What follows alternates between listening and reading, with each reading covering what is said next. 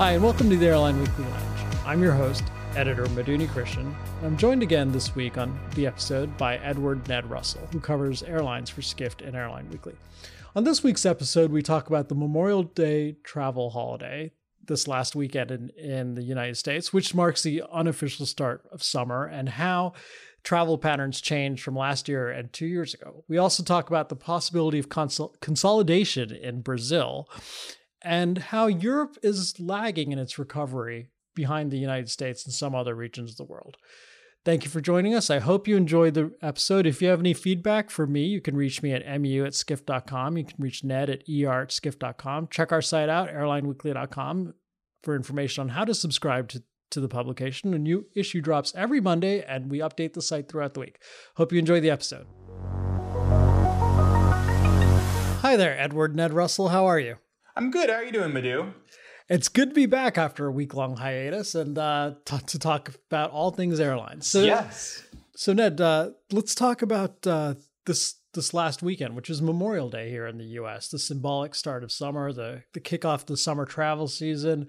What did you hear or see about Memorial Day? You know, I heard very little, which is actually good news for the traveling public. I didn't hear about any major, queues or, issues at airports. Mostly things seem to go smoothly besides some weather, which is par for the course. The TSA screened almost 2 million, but not quite there. 1,950 some odd thousand people. Which is the most since the pandemic began, right? Yes, it's the highest number they've seen since the pandemic began. Which is a good step in the recovery. 2 million is symbolic threshold, but a lot of people have their eye on that because travel this time last year was about 2.5 million a day. So this time last year, Memorial Day weekend 2019 was about exactly 2.5 2 years million. ago. Yeah, 2 years ago. So passenger numbers hit their highest since the pandemic. Things seem to go relatively smoothly. And that it's a good way to kick off what is expected to be a relatively busy summer travel season here in the U.S. Right. And, you and I listened to a bunch of U.S. CEOs talk last week at an industry conference, and they're very optimistic about the summer, aren't they? They really are. The story out of summer is leisure demand is really going to be back strong. A lot of airlines are planning to fly, close to or at their 2019 domestic capacity levels. Now, this is not considering international, and it looks good. Whether that turns to profits, I doubt, because remember, they still don't have many business travelers back, and they continue to, but they also continue to be benefiting from the payroll support funds from the federal government. So we'll see how Q2 and Q3 play out in terms of the financials, but planes are going to be full from everything I can tell. Anecdotally, my husband is on a flight today, and he said the plane was packed coming out of Washington. So, and where was he heading? He's one of those few business travelers out there. He's going to a conference in Tucson. So, Tucson, but that's also, that's actually an interesting point, because Tucson is one of the newer, I guess not new, but it's become a very hot leisure destination, as have a lot of cities in the desert and Mountain West.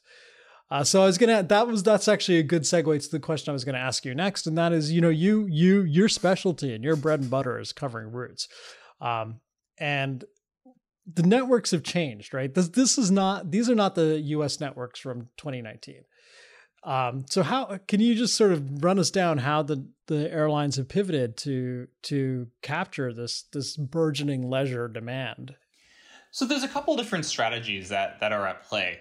You see the network carriers, American, United, and Delta, focusing on their largest hubs and really offering the connectivity into these leisure destinations, be it Florida, be it Tucson. The Rocky Mountain West is very popular, and they're flying a lot of capacity there. You're seeing wide-body jets that normally go to Asia and Europe flying some of these routes. Orlando's getting a couple 767s a day on Delta from Atlanta. Things like that. Whereas traditionally business markets, New York, Washington, where I am, Boston, San Francisco, where you are getting less of the frequency that they would normally get in sort of normal times. They're still being served. The airlines are still there, but they're not seeing the level of flying that they used to. Pivot to someone like Southwest, who's known for their high frequency point-to-point service. They aren't offering, again, the frequencies that they once did across their network, but they've added 17 new cities. So they're offering a much broader array of cities. Southwest, just a few years ago, it was a big year when they would announce 1 or 2 new cities, and we're up to 17 in a year. So it's a big deal. But and then you look at small carriers like Spirit, Allegiant. They're all adding new destinations at a fantastic rate. They're going to be back more than 100% of 2019 capacity this summer. So you're seeing sort of a split in how networks grow, but it's the big hubs in the center of the country are booming again. Denver, Atlanta, Dallas. Whereas is the hubs where airlines like to say strategic in New York and LA, those are not back quite yet. Those are going to take a bit longer, and they rely more on business travelers and that long-haul international that still remains almost non-existent. And what about the 50th state? The 50th state, Hawaii? Yes. There's lots of flying going into Hawaii. In fact, it's really funny because Southwest... Testing your American history there, Ed. I had to think back there. Which state, Alaska or Hawaii, joined last? Hawaii is seeing a real boom, actually. Southwest Airlines, they haven't announced any new cities in Hawaii. Of course, there's not that many cities to add. But they are adding a lot of new flights from Los Angeles, Las Vegas, and Phoenix, 3 large gateways that they did not serve when they initially announced Hawaii service. They did not serve nonstop. And they're adding flights in a big way. They're going up against the big guys, American, Delta, United. They're going up against Alaska. So they're making a big play for the island of Hawaii. They're going to jump, and I ran the numbers, they're going to jump from, I believe, 6th place in a market of 7 airlines flying from the mainland to Hawaii to 3rd with their expansion, barring no one else adds a significant level of capacity. But it's changing play, yeah. Right, and Peter Ingram, the CEO of Hawaiian, was asked about that last week and said he's not really concerned. Hawaiian is not very concerned. Of course, he has to say that. But one interesting reason he gave for that is he said, we know the local market. We've been here for almost 100 years, and we know how to market our flights to sort of to capitalize on local events. And, he seemed pretty confident that there's not only do they know the market, but there's, enormous brand recognition for Hawaiian. The name of the state is on the aircraft. So, he says he was pretty confident that people, when they think of Hawaii or going to Hawaii, will consider Hawaiian first. They may not know about Southwest, which was an interesting thing to hear. No, definitely. Though I wonder if Southwest, part of their play is to capture some of that market that maybe doesn't have Hawaiian as an option. Expanding connectivity from Midwest points. Phoenix and Vegas are big. They're big O&D markets for Southwest, but they're also large connecting bases for Southwest too. So it opens up a lot of opportunities that weren't available from Southwest gateways before. So. It's going to be interesting. Though I always hear, you can fill a plane from LA to Hawaii in July and August pretty easily, no matter how many flights are going. So the question isn't probably going to be this summer how those flights do. It's how those flights do as we get into the shoulder season for leisure travel. Well, Hawaiian's also banking on filling planes from Orlando. Right. And Austin. Right. With holiday goers, which is, those are new markets for the airline. It has a whole bunch of A330s that aren't flying international routes because Hawaiian's international network to mainly points in Asia is basically shut down. So they've got these A330s and they're sending them to Disney World and to Austin, which, Ingram was asked about Austin, and one of his points was that there are a lot of Californians who live in Austin now, and Californians know Hawaiian Airlines, and they have sort of memories of frequent vacations to Hawaii, which is maybe not something that occurs to Texans, and he seemed to suggest, and so now they'll be jumping on Hawaiian flights to Austin from Austin. Right. And all this, we should add, comes as the state looks like they're preparing to reopen to vaccinated travelers without a PCR test in early July. I don't think the date's firm, but the governor has said that they're working towards that. So, that could provide a boost for all of these flights to Hawaii. Whereas everyone now needs a negative PCR test before they can go. Right. But the sort of complicating factor with that is that is not changed with what Hawaiian calls its neighbor island network. That is the inter-island network within the state of Hawaii, which is an important way for citizens of that state to get around. It is, and we've seen some changes in that inter-island network. Hawaiian, just before the weekend, unveiled that they are shutting down their Ohana subsidiary, which is Hawaiian's regional operation.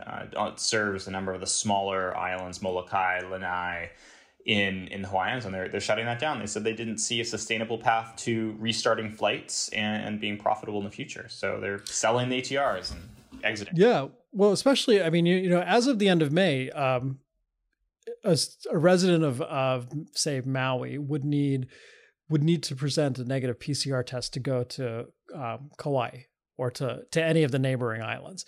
And when you think of that say the relatively low fares of inter-island travel, you add the $100 of it, $200 each for 2 PCR tests. Suddenly, you're talking about a very expensive trip to go shopping in Honolulu. Right. And if I know the market correctly, a lot of local Hawaiians do. These are day trips for them. They go from Maui to Honolulu for several, because it's a 20-minute flight. It's a meeting kind of thing, a lunch, Or they go to the doctor they go from Lihue to Honolulu for a specialist visit. And that becomes a very expensive trip if you have to do 2 PCR tests and the time it takes to process those tests, and your day trip to go see your orthopedist is not feasible anymore. So interesting. So it just seemed to Hawaiian's announcement about Ohana just seemed to dovetail with the reality of living in the 50th state right now. Right. It sounds like it's certainly a challenge, especially getting around. That's for sure.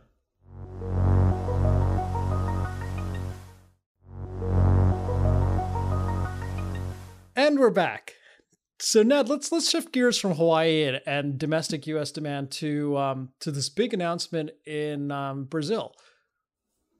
Yes. So last week in Brazil, it was there was some news that came out. Azul and LATAM were ending their codeshare. Rather, LATAM was ending the codeshare with Azul.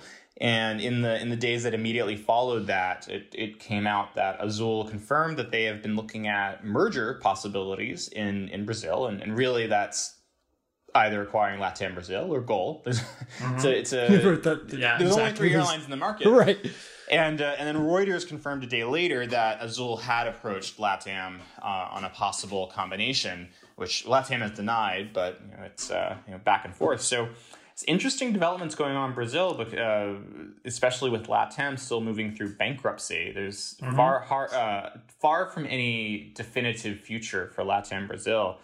So it's shaking up, but it's funny because just weeks before, Azul's leadership had said they were very happy with the code share. They thought LATAM was very happy with the code share, and then LATAM was like, it's underperforming and we don't want to do this. So most of the analysts agree with Azul's view that LATAM probably was unhappy with any potential merger nods or suggestions and exited. Though it makes you wonder what the market in Brazil is going to look at in a year or so as the restructuring occurs.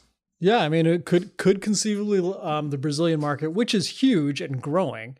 It's the continent's most populous nation, and it's developing economically very rapidly and has a growing middle class. Could we conceivably see 2 major airlines in Brazil down from 3? Absolutely. Like Savi Saith at Raymond James noted in a report, with LATAM in bankruptcy right now, anything's possible. They haven't filed the reorganization plan. And then even when they do file it, the creditors in the court will have a chance to weigh in on it. So if Azul files a competing plan that carves out LATAM Brazil, that could be acquired. And then even on the antitrust front, we know Brazil can sometimes be a bit of a bear on that. It doesn't seem like it would be that much of an issue because Azul is such a small share of capacity at some of the key airports. Congonhas, Santos Dumont, Guarulhos, those are not large Azul airports where LATAM is. Azul's main hub is Campinas, and then the secondary hub in Belo Horizonte. So conceivably, it seems like it could happen with a few concessions, on paper at least. Azul Gol seems less likely simply because Gol is an all 737 carrier and LATAM is a E-Jet and A320 carrier and ATR. So it's interesting to see this shake up. And then you have the entrance of a new startup in Brazil, ITA, that plans to begin flights in June. So it's funny, these market machinations that are going on. But like Ayad has been saying, the crisis is not done. And when they say there's going to be a lot of failures in the crisis, they mean consolidation. Failures includes consolidation. We actually haven't seen that much yet. So it wouldn't surprise me if there's something's going to come out of this. At least on if there's, we'll see. Yeah. Well, the region, has been hit very hard by COVID. Brazil is mercifully coming out of a devastating second or third wave of the virus that really caused a lot of suffering in the earlier part of this year. And Gol, as we both have reported on, Gol is more cautiously optimistic about the second half of the year than it was the first half of the year, when it was reducing capacity by 43% month on month. So, but if you look just beyond Brazil, the region the continent is not faring very well with the pandemic. Even early success stories like Uruguay and Peru, which did a good job of containing the virus, are facing massive outbreaks. I just saw a headline today that Peru has the highest toll per capita of any country in the world right now. And this is a country that had done very well early on. So, we here in the US you listen to airline CEOs and they're popping their champagne, but it's important to remember that this disease is not done yet. It's not done with us yet. And how that affects the airline industry down, in South America, it just really is anyone's guess. Whether it results in more consolidation, like you mentioned with Azul LATAM or Azul Gol, or will we see more liquidations? People just aren't. Borders are slamming shut. Borders are reopening. It's impossible for airlines to plan. So it's that proverb, may you live in interesting times. Perhaps I could use some boring. I think we all could use some boring now. No, definitely. It is very interesting times. And there's a lot of there's far more question marks out there than there are answers for definitive paths. Like I mentioned, LATAM is still working its way through Chapter 11, as are Aeromexico and Avianca. And we just saw, for example, the U.S. downgrade Mexico. Which, just by the way, Aeromexico, LATAM, and Avianca are Latin America's three largest airlines. They're all in Chapter 11 bankruptcy. That's significant. Absolutely. And speaking to the recovery, like I was saying, the U.S. downgraded Mexico's safety rating. Now Aeromexico cannot add any flights to the U.S., nor can its Mexican competitors, but U.S. airlines can add flights to Mexico. So it does put them at a disadvantage. And then their JV and equity partner, Delta, had to pull their flight numbers from all Aeromexico flights with the downgrade. So that is a significant sort of backward step for Aeromexico as they work to emerge from this. And Mexico has largely been open through the crisis. So it makes you wonder if they can ride that wave of travel returning to Mexico as much as it is. Yeah, we heard it from United. We heard it from American. There's almost a bottomless demand for U.S. travelers to go to beach resorts in Mexico. And they're all hurrying to add new destinations or more frequencies. United has 19 flights a day to Cancun. Americans flying some of those wide body jets to Cancun. So. Right. So there's this insatiable demand to go to Mexico, and just as that's sort of ramping up, Mexican carriers can't add any flights to the U.S. It's terrible timing. All right. We'll see how quickly they're able to get that rating changed. The last time it happened about a decade ago, it took less than 6 months, but that's still the 6 month, sort of lead boot on their Mexican carriers and their recovery and stuff. So, yeah. Yeah. And 6 months in this pandemic, everything can change. Right. And we've seen that over, in the 14 or 15 months since this pandemic has really affected the world. It's changed. You can't even look 3 months ahead. Absolutely. Right. I mean, look at, like I mentioned, Uruguay. Look at Uruguay. 10 months ago was a Latin American success story. Now is seeing its infections spike. Right. So you just can't tell. Absolutely. And, it's funny we're talking about all of this because you talk airlines, we're covering at different paces. We pivoting to Europe where, airlines there are seeing some recovery this summer. Some leisure travel is coming back, but it's nowhere near what some of the U.S. airline CEOs are saying. Interesting news just out of Swiss this week, and this is Tuesdays. They're only going to fly 50 to 55% of their pre-pandemic capacity this summer. And they basically said we are not seeing a structural recovery, a broad structural recovery, and so. It really is hit or miss. It's like you said, popping champagne in the U.S. Some airlines in Australia are back. China's back. But then you have markets like the EU, South America, really aren't at this point. And it's going to take a while. It's very different pandemic stories from country to country. That's for sure. Yeah. I mean, you wrote that story today about Swiss, and that had a very interesting quote from their leadership, right? I mean, once again, like you hear all this leisure demand, people have been putting off their vacations throughout the pandemic, and we know Europeans love their vacations. And but yet, what did Swiss say? They said they are not seeing a structural recovery yet. And, we should, of course, caveat this, that Swiss is primarily a business airline. Right. Flying in a recovery that's mostly leisure and VFR. And with no domestic market, basically. I looked at the numbers. They had less than 1% of their capacity in 2019. And when I say less than, it was several decimal points less than domestic flying in 2019. So they have no domestic market. And then if you think about the EU, within the bloc, each country is still able to pick whether it's opening or not. So, Swiss is somewhat, and I should say Switzerland's not actually in the EU. So that's right. Even though they generally participate within the single trade bloc. So Swiss is hamstrung. They aren't able to really beef up some of their strongest routes to like London and Paris and stuff. And, they're adding some new flights to Portugal and Greece and Croatia, 3 countries that are opening up to travelers. But they're really feeling the pressure of the crisis, and it really is looking like they're going to be coming out looking like a very different airline than when they went in. And, we even heard this a couple of weeks ago from Ryanair CEO Michael O'Leary that, while U.S. airlines were salivating at the summer demand, he saw September is when demand would start to return in Europe for leisure travel. So it could be a second lost summer in Europe. I don't think it could be, but that's my opinion. I think it is going to be a second lost summer for many European airlines. Not everyone, but many. Just the way it's shaping up at this point.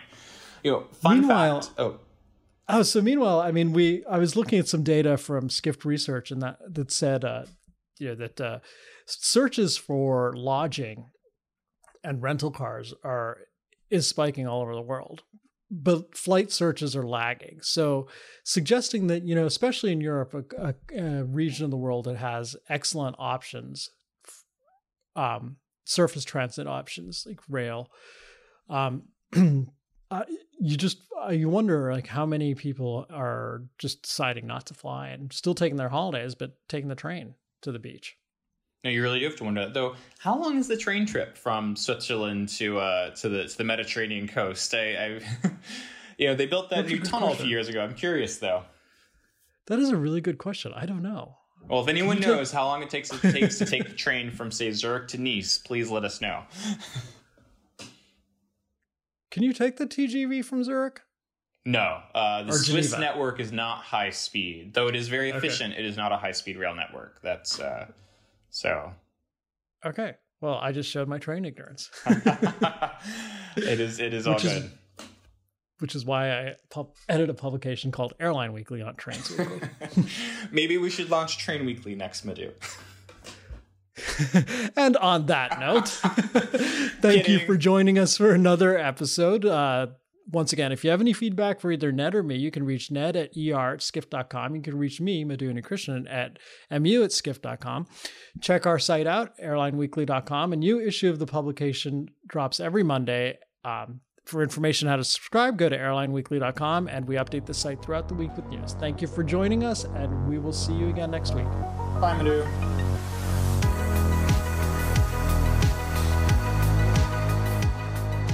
Thank you for joining us for this week's episode of the Airline Weekly Lounge podcast. Should you have comments or questions, drop editor Madhu Unnikrishnan a note at mu@skift.com. And of course, check out airlineweekly.com for a new issue every Monday and updates on the latest airline news throughout the week.